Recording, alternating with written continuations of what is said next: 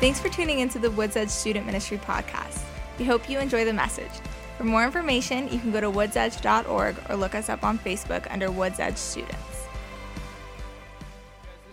Either this weekend or next weekend, but this Sunday right now or next Sunday is our last Look for the Good message. So we've been in this series called Look for the Good, where each week we take a particular characteristic of just life and we say, let's look for the good in that. We've looked for the good in persecution. We've looked for the good in loyalty, etc. Today, we're looking for the good. Where's the good to be found? In weakness. We're looking for the good in weakness. He's the first picture that comes up in Google when I type in weak. So thank you, sir, for that. But what it comes into your mind, either a visual or a definition or an example, when you think of weakness, when you think of being weak, what comes into your mind? Yes, sir. A lack of strength. Absolutely. Somebody's been reading their dictionary. What else? Downfall. Tell me a little bit more about that, Paul. Something that maybe takes you out? Yeah, maybe you lack in a certain area or something. Yeah, so if you're lacking something like strength or something else, it can take you down. Like a result of weakness is you get taken down. I used the illustration last service. My son, he's 4, compared to other 4-year-olds, he's jacked. Like if you've ever seen Wyatt with his shirt off, he's just muscle. I'm like scared of what's going to happen when he hits puberty, when he's 18. I'm just going to be like, go to your room, please, right? So that's my son. But today, at 4 and 40, I could take him.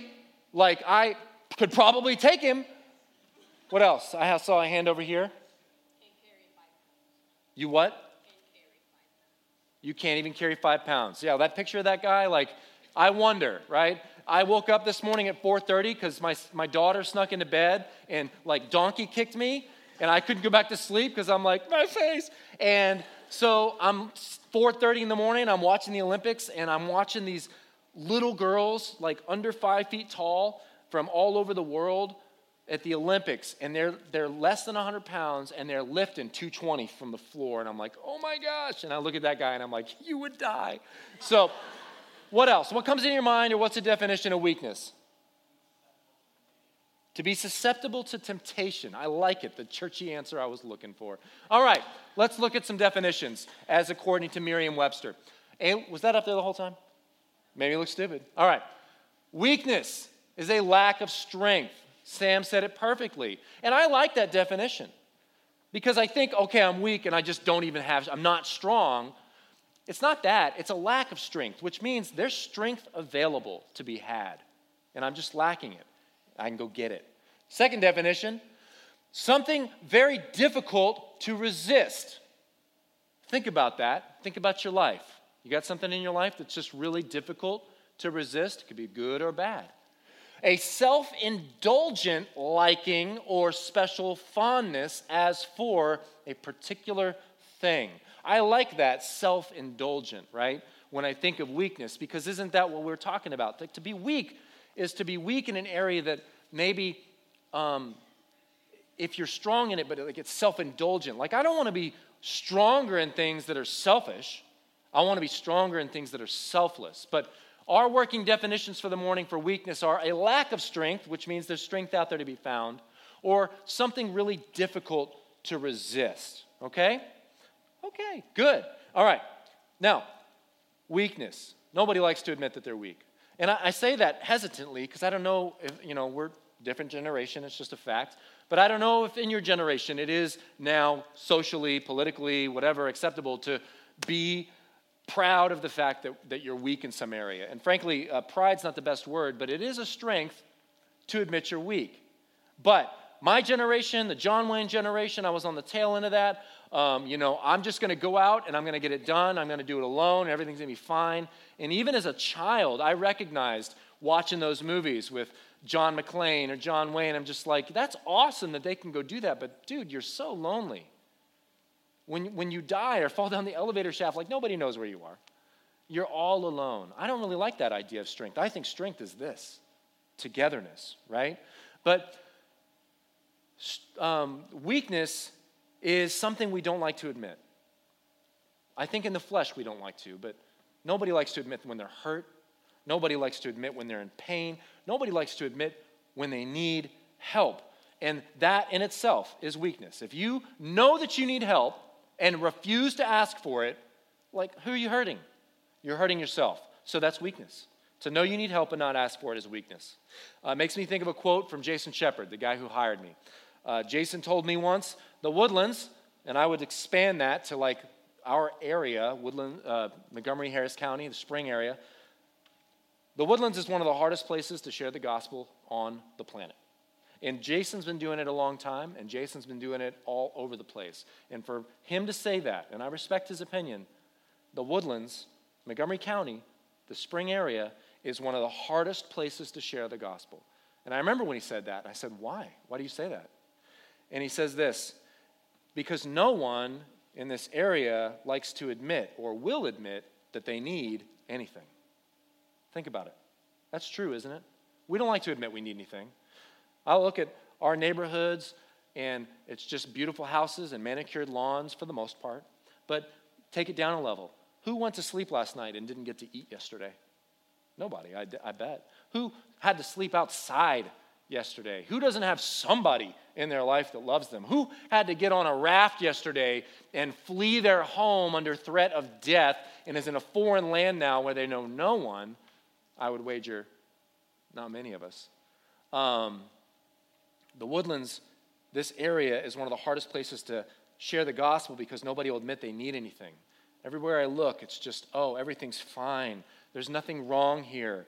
Life is great. I don't need anything. Why? Why do you say that? Well, because I got this house, and I got this car, and I got some people that, kind of know me, and my parents are going to leave me money when they're dead. Like, we just feel like we are fine because we have stuff. And so we won't admit that, desperately inside, like, we need a lot. I need a lot. I grew up, and my family was one of the richest families in our neighborhood.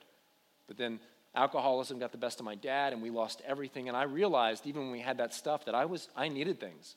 It wasn't the house. It wasn't the car. It wasn't my college education that should have been paid for that I missed at that point. It was having a family that loved me and cared about me and noticed when I was gone.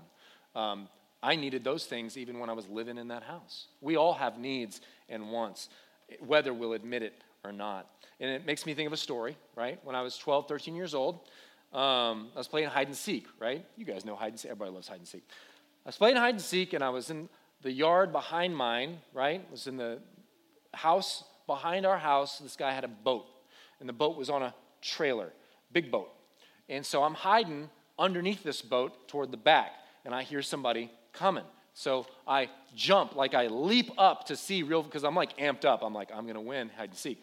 And I jump up to see if anybody's coming, and I smash my head into the boat motor's propeller, and I knew I was under the propeller because I think I remember that I was like, playing with it while I was waiting, and I jumped up, and my head just goes, pow!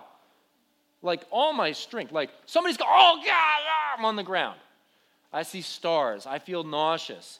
And it was one of those things, I don't understand why I didn't just bleed out right there, but when you hit yourself so hard and it doesn't actually break the skin, it like dents it? That's what happened. There wasn't just a dent in my skull flesh, but like the bone of my head felt dented. And I was like, that was bad. And I could feel it like within seconds, just like, boop, like a cartoon. But I popped up, I hit my head, but nobody was coming. So I was like, well, I know I'm hurt, but I'm not giving up this great hiding spot underneath the sharp boat motor. So I stayed there, and I won. But my friends, they see me a little later, and I'm like, this, and I'm grimacing, and they're like, there's like something growing on that's not right. And I'm like, what did I say? I hurt myself. Let's take me to see. I said, I'm fine. Let's play again. And they're just like, you're hemorrhaging, and you're going to die. I'm fine. You ever been hurt and said, oh, I'm fine? Sure you have. It's a story for another time. I got a good story for you. All right, so I said, I'm fine. I go home later that evening, sitting at the dinner table, and I was going out of we're at the dinner table, but like my family's a little distracted, but I was like going out of my way to like just look at people like this. They couldn't see the back of my head. My mom was like, you're acting weird. Are you okay? What did I say? I'm fine. I'm fine. I go to bed that night, and I intentionally wouldn't look at myself in the mirror because I knew that I would see something that would freak me out. Even to myself, I was lying and saying, oh, I'm fine. I was just like, going to bed. Okay. So I go to bed, and I say I'm fine. And I was not fine. I was hurt. My brain was throbbing. I had a goose egg. It was painful. It never stopped hurting the whole afternoon. Well, I go to bed, and I lay down, and I go to sleep. And several hours later, I think it was 2, 3 in the morning, I woke up, and I was dizzy and nauseous, and my head was throbbing. I could understand my head throbbing, but I didn't understand why I was dizzy and nauseous until I realized I was in a pool of blood because that dent had busted open as my brain expanded from the trauma of that boat motor, and I was bleeding like a stuck pig, and your skull bleeds a lot, and I was so bled out that I was dizzy, right?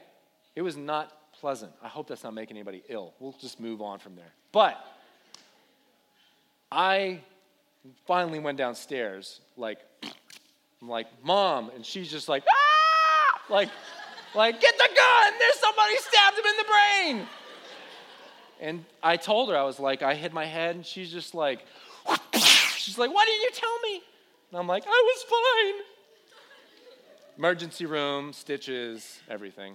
Somebody asked me if they could see the scar. I got 5 different stitches as a kid, so I don't know which one it is. But I was hurt, and not exaggerating, I could have bled to death laying in that bed. Like, I was pale. I couldn't walk. I bled so much. I had to throw my pillow away. Like, it was bad. And I would not ask for help. So stupid. So,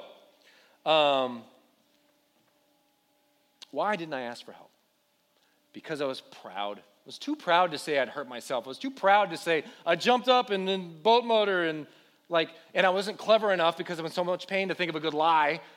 I was too proud to ask for help, and it cost me. And I would ask you right now, between you and the Lord, just open your ears to him for a second, but is there anyone in your life, is there a behavior, is there a moment in time that you've needed help in the last year or so, maybe today, and you're too proud to acknowledge that you need help, too proud to ask for it? Let that situation, that relationship, that behavior sit with you as we continue. So a great weakness for us is to not ask for help, to pretend that we're okay. A second great weakness for us people is to actually acknowledge, recognize that we need help and ask for it. That's great. And then do nothing with the help that we get. You ever ask for help? Somebody gives you a great word of advice and you're like, that's it. That's what I needed to do. I'm not going to go do that, right? How many times have we gotten advice, whether for school or faith? Oh, I really, really, really feel convicted from your message today, Justin. I've got to read my Bible. Well, here's a book to start with, and let's pray about that. And you're, yeah, let's do it. Next week, you read your Bible? Not yet. No, I just don't feel like it. I got school. I'm busy. You guys, we do sometimes acknowledge we need help, and we'll even go so far as to ask for it, but then we do nothing with it. And that's the second great weakness we're going to zero in on real fast before we get to our scripture. Some of us, and as a student pastor, I see a lot of this, and I love all of you, and you just keep coming to me over and over. I don't care. I love that you feel safe enough to come to me. This is a safe place. But I've given some of you guys advice for years, for a semester, week after week, the same problem. Buddy, I've been there. I've done that. I went through that exact situation. Your small group leader, that's exactly what happened to them. Here's what you need to do. Here's what the scriptures say. And you guys are like, I'm going to do it. And then the next week, I'm like, how'd it go? And you're just like, I don't want to talk about it. Because you asked for that advice. And, it's okay if you're weak. I'm weak too. But you didn't do anything with it. And then you're miserable. You're worse off than before because you're like, I was so close, but then I didn't do it. And, God doesn't give second chances, does he? Yeah, he does. A common example of that from my life, another story that I remember of that situation for me, of asking for help and not using it. In my mid-20s, and you guys mostly know this about me, but I wrestled with weakness. I wrestled with alcoholism. It was genetic. It was spiritual. It was everything. It was like stacked against me that I would drink. It was in my family on both sides, etc. I knew I should be no business around alcohol or partying, but I did. And I was too proud to talk to people about it. I was too proud to ask anyone for help, like for 10 years. I couldn't admit that I had a problem, that I needed help. But I talked to God about it all the time. The last 5 years of those 10, I had a relationship with the Lord. I would not tell my small group leader. I would not confess to my pastor, but I would talk to God, and I would say some things that I wonder might not be very familiar for you. I would say some things like, God, I know that this is bad for me. God, I am so sorry that I did that again. Lord, that was the last time, Scout's honor, however many fingers that is. You ever say anything like that to the Lord? I'm sorry. I know I messed up. I'll never do that again. In fact, as I thought about that example today or yesterday when I was putting this together, I realized that was all I talked to God about. I didn't talk to him about blessings or talents or gifts or serving. All I talked to him about was my sin. And all I ever said to him was, I'm sorry. I know it was wrong. I'll never do it again. But what happened later that day? I would do it again. And how would I feel about myself after having confessed my sin to Jesus and swore? I would swear to him, which he says, don't do that. I would swear to him, I'll never do that again. And then I would do it again. How do you think I felt? Horrible. I started to hate myself. I've used this example before, but you guys, it was like, I can't rip my Bible in half. I don't even know if I'm strong enough. Yeah, here's my soul. If these are important, sorry. Here's my soul, and every time I lie and say, I'll never do that again and do it, I would literally like tearing my insides in half until I felt like this, just broken, wrecked. And I thought it was my alcoholism that was destroying me. I was destroying me. So, every time I would confess to God and then run back to my sin instead of Jesus, I would hate myself a little bit more. So, that's my weakness. I still don't have anything to do with alcohol. But those are the two weaknesses we're going to talk about that I want you to bear in mind, and I want you to put, like, what's your weakness? But here's what they are. Two of our greatest weaknesses as people: refusing to admit, I need help, or recognizing that we need help, asking for it, and then not using it, okay? Refusing to ask for help, or recognizing we need it, asking for it, and then not using it. Where are you this morning? Which one of those lines are you towing? Or just like, you're like in, like, oh God, I don't want to sink, like you're there. Do you recognize that you need help? Have you asked for it and you're not using it? Or, like me, like you won't even admit it, not even to yourself. So having that example from your life in mind, hopefully, let me ask you this. When we say, I'm fine, but we're not, or when we say, yes, I'll go do that, and we don't, we're lying, right? We're lying when we say, I'm fine, and we're not. And we're lying when we say, yes, I will do that. I will follow my conviction. I will heed the advice of my pastor who I trust and prayed with, or my small group leader who's been there. Like, when we say, yeah, I'll go do that, and we don't, we're lying.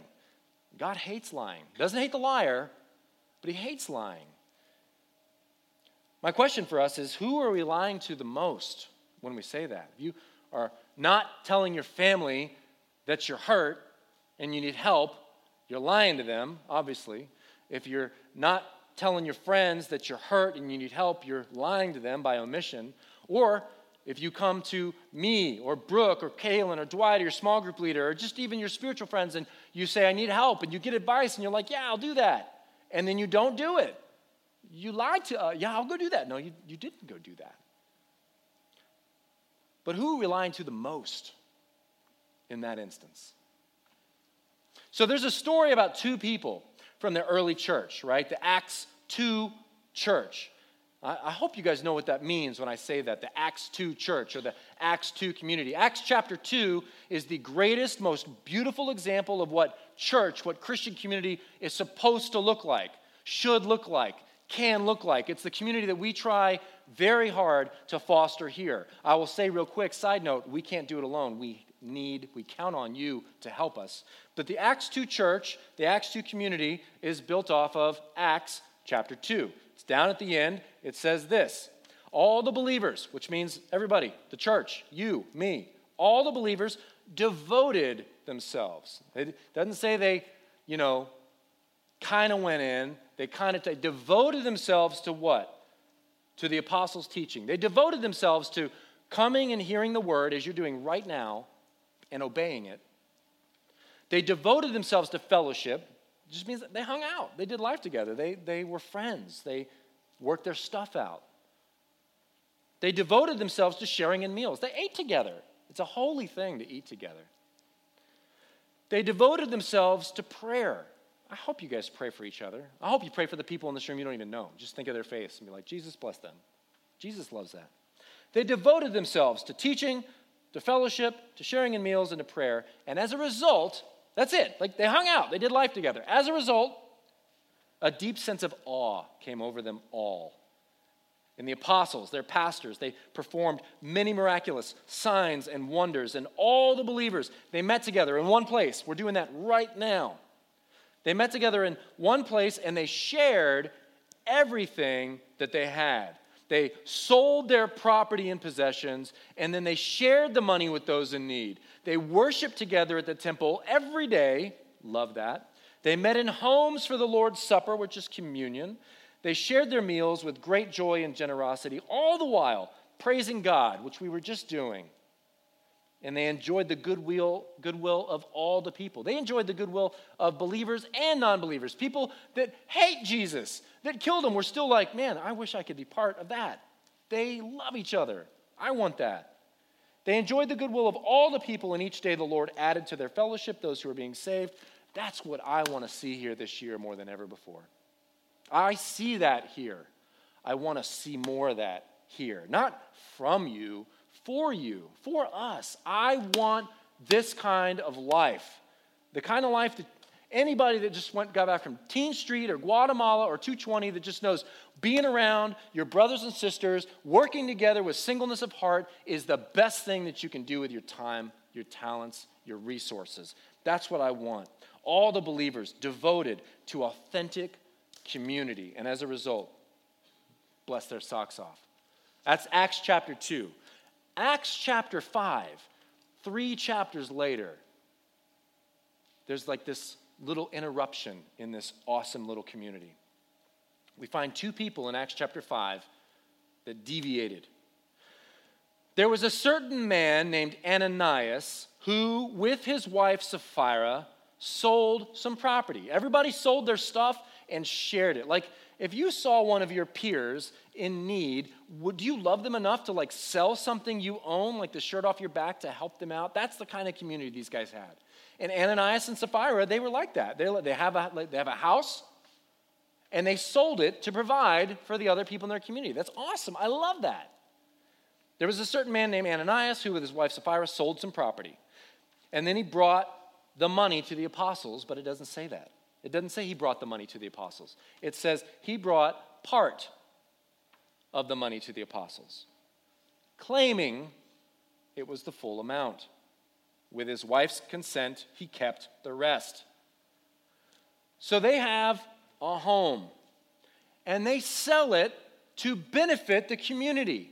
That's awesome. If that happened in here, I would make a video of you, and I would show it to the world and be like, check out the students at Woods Edge.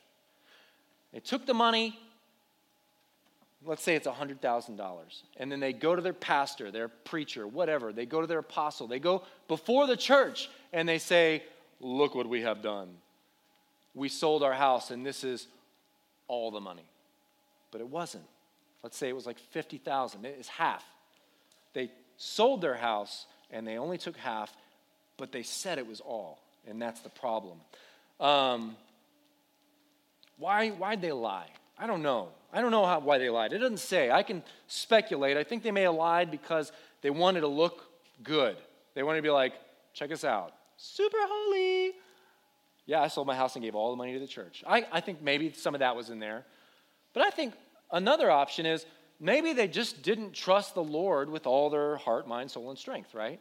Which, that's the goal. Love the Lord your God with all your heart, all your mind, soul, and strength. They just weren't there yet. And let me just say, that's okay. That's totally fine that they weren't super saints from the get-go. Remember, Jesus just died on the cross, right?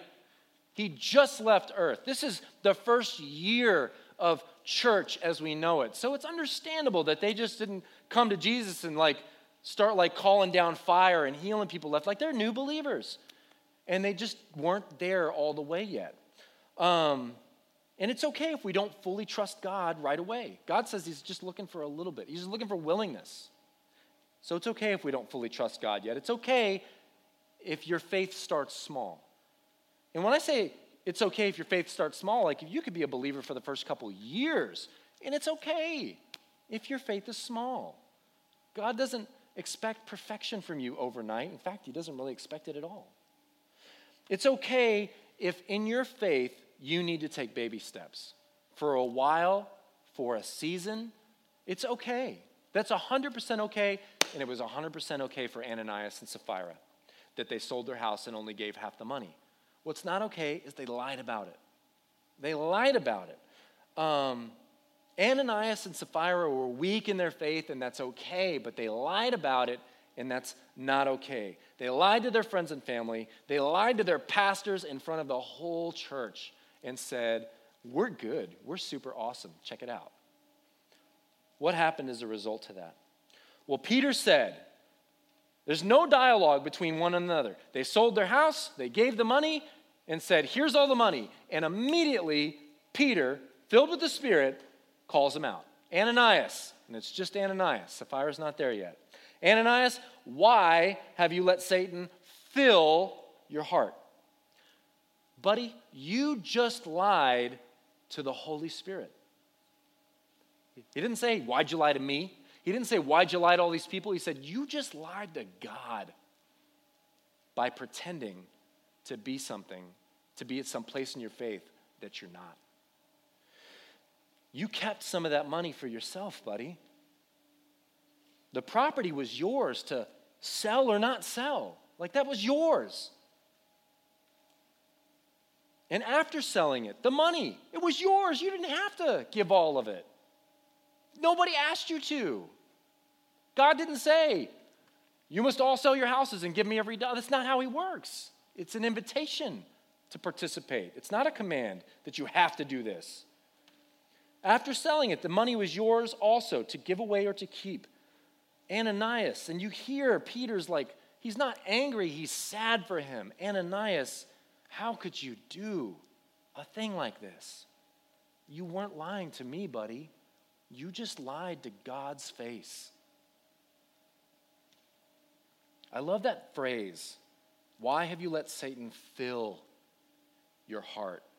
And Peter's calling Ananias out in love, but he says basically this, Ananias, buddy, right, I'm just going to stop you there. I mean, you just lied, but before you dig a deeper hole, which I don't even know if it's possible, you're pretending to be holy and you're not. And let me just tell you guys, it's okay if you're not perfectly holy, but it's not okay to pretend to be. Peter's calling Ananias out and said, buddy, you're pretending to be strong, but you're weak. And it's okay if you're weak, but not if you're pretending to be strong when you're weak. He just called Ananias out and said, buddy, you know the right thing you should have done just now. You did the opposite. And it's okay if we stumble, if we know the right thing to do and we don't do it perfectly, that's okay. But don't go saying that you did it. Because you're not lying to your friend or your family or me. You're lying to God. He's with us everywhere. He's in you. If you lie about anything ever, he's there. And this, I'll be honest, with awe, but more, this scares me. I've lied a lot. I've lied tons. And I look at this and I'm like, I should be dead. And I just count it as God's grace that I'm not. And I bet anything that every single one of us in this room is guilty of lying to God at some point or another. I'm glad I'm not Ananias. You think you're lying to me right now, Ananias, but you're not. You're lying to God. And how did Satan fill his heart? Well, I think it's simple. I think it goes back to the definition of weakness. Ananias was lacking strength, and he wouldn't admit it. He pretended he was stronger than he was, and as a result, he took a little sin and he gave some room for Satan to get in there and mess things up, and Satan took that little sin and he filled his heart with it. Caused him to go and lie to dozens of people, his spiritual authorities. God. You think it's a little thing to tell a little white lie. You know it doesn't stop there. And if you give in, if you give action to those sinful behaviors, Satan will fill your heart. You'll become unable to control your own actions. I don't need to see your hands, but who has given in to temptation and feels like they have no control to say no to it anymore? That's what's happening. Was it a big deal that he lied to God? I don't know. Let's see. Ananias, how could you do a thing like this? You weren't lying to us, but to God. The second Ananias heard these words, he fell to the floor and he died. As soon as Ananias heard these words, he fell to the floor and he died. And everyone who heard about it was terrified, as I'm terrified when I read this. And then some young men got up, and they wrapped Ananias' body in a sheet, and they took him out and they buried him. This is a simple question. Was this a big deal to the Lord that Ananias pretended to be something he wasn't? Yeah, it was, because he died on the spot, so convicted, so gripped with the Spirit of realizing how gravely he had erred and wronged the Lord in that moment. Lying to God is a huge deal. And I can relate, because every single time, you guys, that I promised God, that was the last time, I'll never do it again, and yet went out and drank again or looked again or sinned again, I felt part of myself die inside. Can you relate to that? I think Ananias is physical. Like, this really happened. This is a dude that lied to his priest in front of the congregation and he was struck dead. Thank God that's not how he works all the time, but this is a message to us. When you lie to God, it's like part of you is dying inside. And your life and your goodness and your giftings and the love God pours into you, whenever you ask for it, you're replacing that with guilt and shame, misery, hopelessness. That's not the enemy. That's not God. That's me and you choosing. And if you've ever felt like that, guilty, ashamed, alone, like if you ended your life, nobody even noticed, like that's what's happening. You're lying to God. You're not acknowledging who he really is: Savior, Lord, friend, teacher, comforter. You're lying to God about who he is. You're lying to yourself about who he made you to be. Royalty, more than conquerors, beautiful, fearfully and wonderfully made. You're saying, I'm weak, I'm a loser, I'm garbage, God can't help me, so I'm not even going to ask. And God's like, I'm just waiting for you to ask. When we lie to God, when we intentionally refuse to keep our promises to him, how many of you in this room, how many people have been in this room over the years that have sworn, I'm going to read my Bible more, I'm going to pray every day, I'm going to pray for this person, I'm going to share my and don't do it? It's a big deal. To know the right thing to do and refuse to do it. I pray, Jesus, today on this Sunday service that you would give me an opportunity to share with Skip. And like, Skip's at your house when you get home. And you're like, you want to watch the Olympics? And we just chicken out. And that's okay. But if you come back on Sunday and say, oh yeah, I talked to him about Jesus, it was great. He's not interested yet, but he'll get back to me. Woo, watch out. What happens next?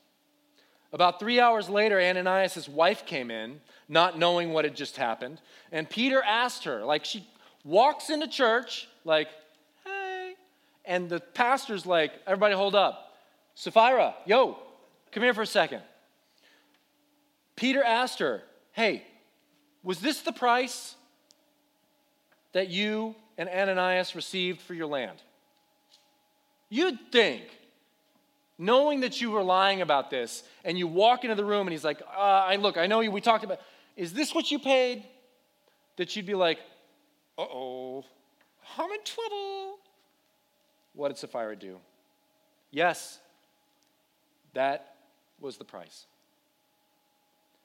Sapphira, oh girl, you just lied to God. You were just called out.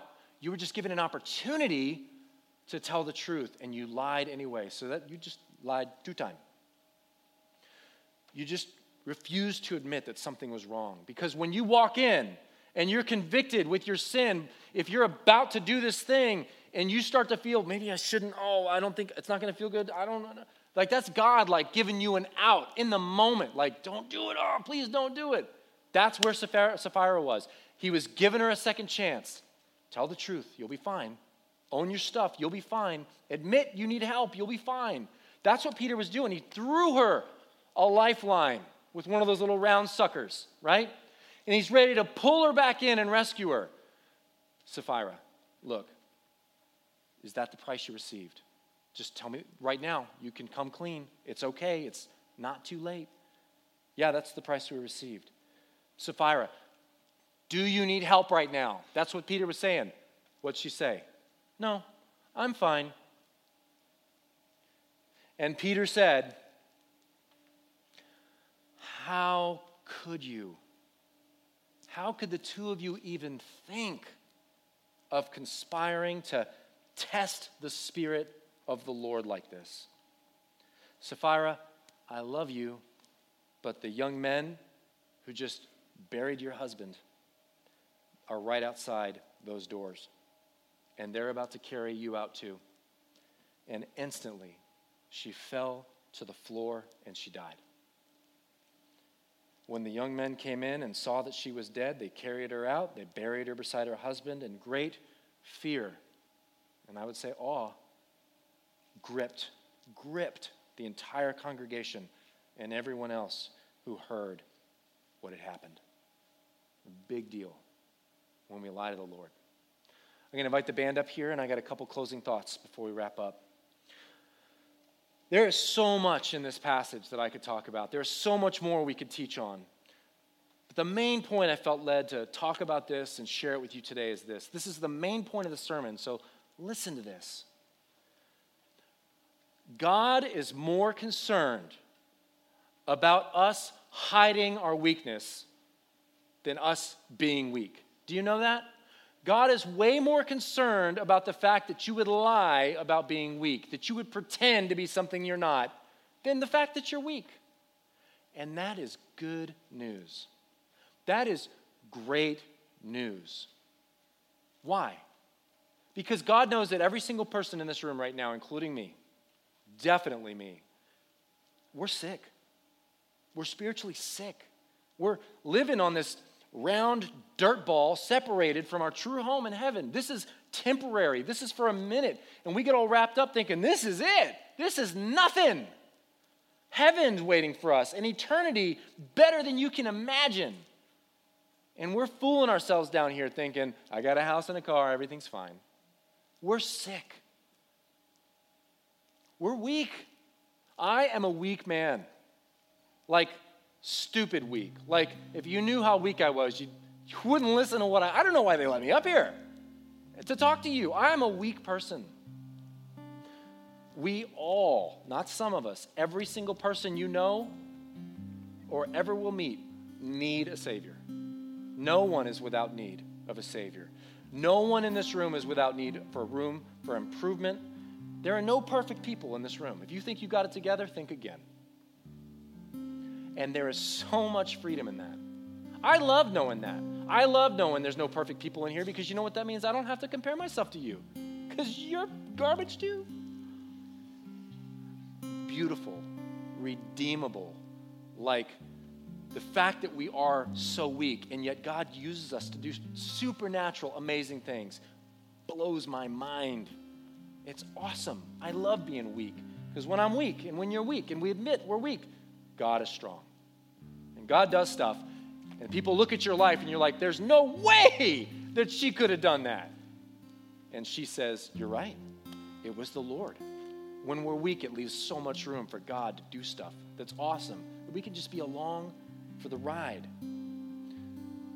Now, this is not the main point of the sermon, but I want you to know it. If this is your church home, or if you're considering it, or the just slew of people that are about to be rolling through here in the next few weeks when we have fall kickoff, know this about this place. You never have to put on a mask to come into this room. You never have to pretend to be something you're not when you're here. You are safe to be yourself. Funky and fruity and weird and all that. This is your safe place to be broken, to be weak, to be humble. You are welcome here. If you think you've got it all together, you're the one I want to talk to. I love that you're weak and broken. It makes me feel better because I'm weak and broken too. For those of us that maybe are in a weak season right now, if you're having a tough time right now, know this. If you're weak, that's fine, but be honest about it. Be honest about it. If you are broken, if your life stinks right now, if people have died in your life, if people have disease in your life, if you cannot break through that sin behavior, that's fine, but be honest about it. If you know the right thing to do and just are having the toughest time doing it, that's totally, if you are just keep hitting the wall on that behavior, I'm so fine with that. I judge you this much for that. But just be honest about it. And then maybe you're in this room and you're in a season of strength. You are feeling good. You're in the Word. You're putting your faith in action. You're praying. Like, awesome, keep it up, but know this. Don't pat yourself on the back. That's not from you. That's from the Lord. And He's giving you that strength for a purpose. If you're in a season of strength, you are here to help the people around you. What's the point if you're in a season of strength in your faith and you're way up here and all the rest of us are down here? We're called to be a community and do this together. If you're in a season of strength, encourage those who are discouraged. Help those who need help. Feed those who are hungry. And pray with those who are having a tough time. And I would really challenge you, watch out for pride. Mark chapter 2, verses 16 through 17 says this: when the Pharisees, when those who were filled with pride saw Jesus eating with sinners, they asked his disciples, why does he eat with such scum? You know who the scum are here? It's like me and you. Why does he eat with those sinners, that alcoholic, that tax collector, that person that has the porn problem and everybody knows about it? Why does he eat with them? Jesus heard this and he told them, healthy people don't need a doctor. Sick people do. And I have come to call not those who think they are righteous, but those who know they're sinners. Know that you're a sinner. Know that you're broken. Know that you're weak. Embrace it. Accept it. And you're going to get all the help you need. When I'm sick, like sick, like when I got bit with that tick a couple years ago, or when I have the flu or whatever, I don't wait. I run to the doctor, right? And when I get there, having admitted, Dr. Yao, I'm super sick. Give me a shot, give me a prescription. He does. And when I take it, I get better. The same thing is true in faith. The same thing is true for you in this room. You are at the doctor's office right now. And if you are stuck in sin, you need to admit it. And you need to ask for some help from Jesus. He's waiting for you to be honest. And if you get some help, if he answers a prayer, if he gives you a vision, if he gives you a scripture, if you ask me or Brooke or these guys for advice and we give it and your soul is like, that's true, for the love of God, do something with it. Follow that advice. We're not just making it up. So where's the good in being weak? It's super simple. God does not demand perfection. And you have been given permission to be weak. So take the mask off. Lay your front down. Be weak. Be broken. Be honest. Come up here and throw your faces down and be like, I need help. That's beautiful. God is not looking for your sacrifice of, ah. He's looking for broken hearts. That's what he can work with. Because when your heart is broken, he can get in there and do some good work. We're going to respond in a second. We've got our communion. And that's just a reminder of like the lengths that Jesus went to pay the price for us to be weak and hear from the Lord and walk out lives of faith. So you're welcome to take communion in a second. We've got our tithe boxes up here. I don't always impress upon you the importance of this, but you guys, if you have an allowance, if you have a job, bring the tithe and see if God doesn't bless you in crazy ways, like that week. It's the only thing in the Bible he says, test me. You bring me $1 and see if you don't find 2 in your pocket when you get home. Test me. You guys need to develop that habit before you go off to college. It's going to be way harder to do it then. And then, in addition to worship, I just want to lead us in a moment of prayer before I release these moments. You guys bow your heads and just receive this. I'm going to walk you through some prayer points, but as I do, even if it's right now, I don't feel a greater concern that you listen to me as much as you talk to Jesus right now. But here's what I think you should talk to him about. If you realize that you're broken today, if you realize that you've been lying to God, and maybe he's bringing up a particular moment in time, right now, using Jesus' name, Jesus, touch my heart. If he touches you, everything changes. Invite Jesus to touch your heart.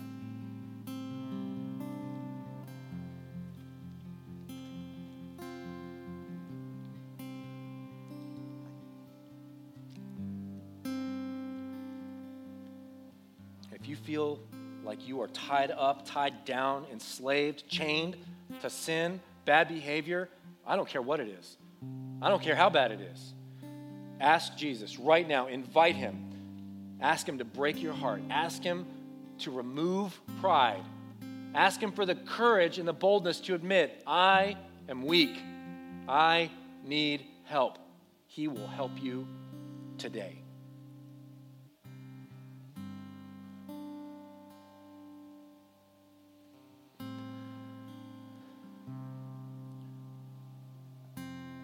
With your head still bowed, listen to this quick little scripture that I feel like the Lord has given us as his promise for right now, today. The Spirit of the Sovereign Lord is upon me, for the Lord has anointed me to bring good news to the poor, and we are all poor, you guys. He has sent me to comfort the brokenhearted, and we are all brokenhearted. He has sent me to proclaim that captives will be released and prisoners will be freed. He has sent me to tell those who mourn that the time of the Lord's favor has come, and with it, the day of God's anger against your enemies. To all who mourn in Israel, to all who mourn their sin, to all who acknowledge their weakness in this room right now, he will give a crown of beauty for ashes, a joyous blessing instead of mourning, festive praise instead of despair. And in your righteousness, students, you will be like great oak trees that the Lord has planted for his own glory. Jesus, help us be honest with you today, now, going forward. Help us to be weak, to be broken, to mourn our sin, to let our hearts be broken. I don't want to be strong anymore. I don't want to be tough in my own strength. I want to be sold out for you. I want to receive the help that you are begging me to take. And that cannot happen until I bend the knee.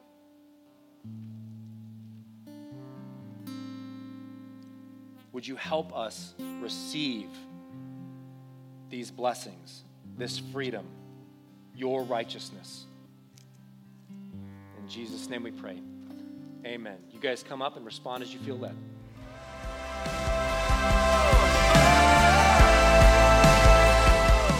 Thanks for listening to the Woods Edge Student Ministry podcast. Please feel free to share copies of this podcast, but do not charge for those copies or alter the content in any way. For more information, please visit woodsedge.org or find us on Facebook under Woods Edge Students.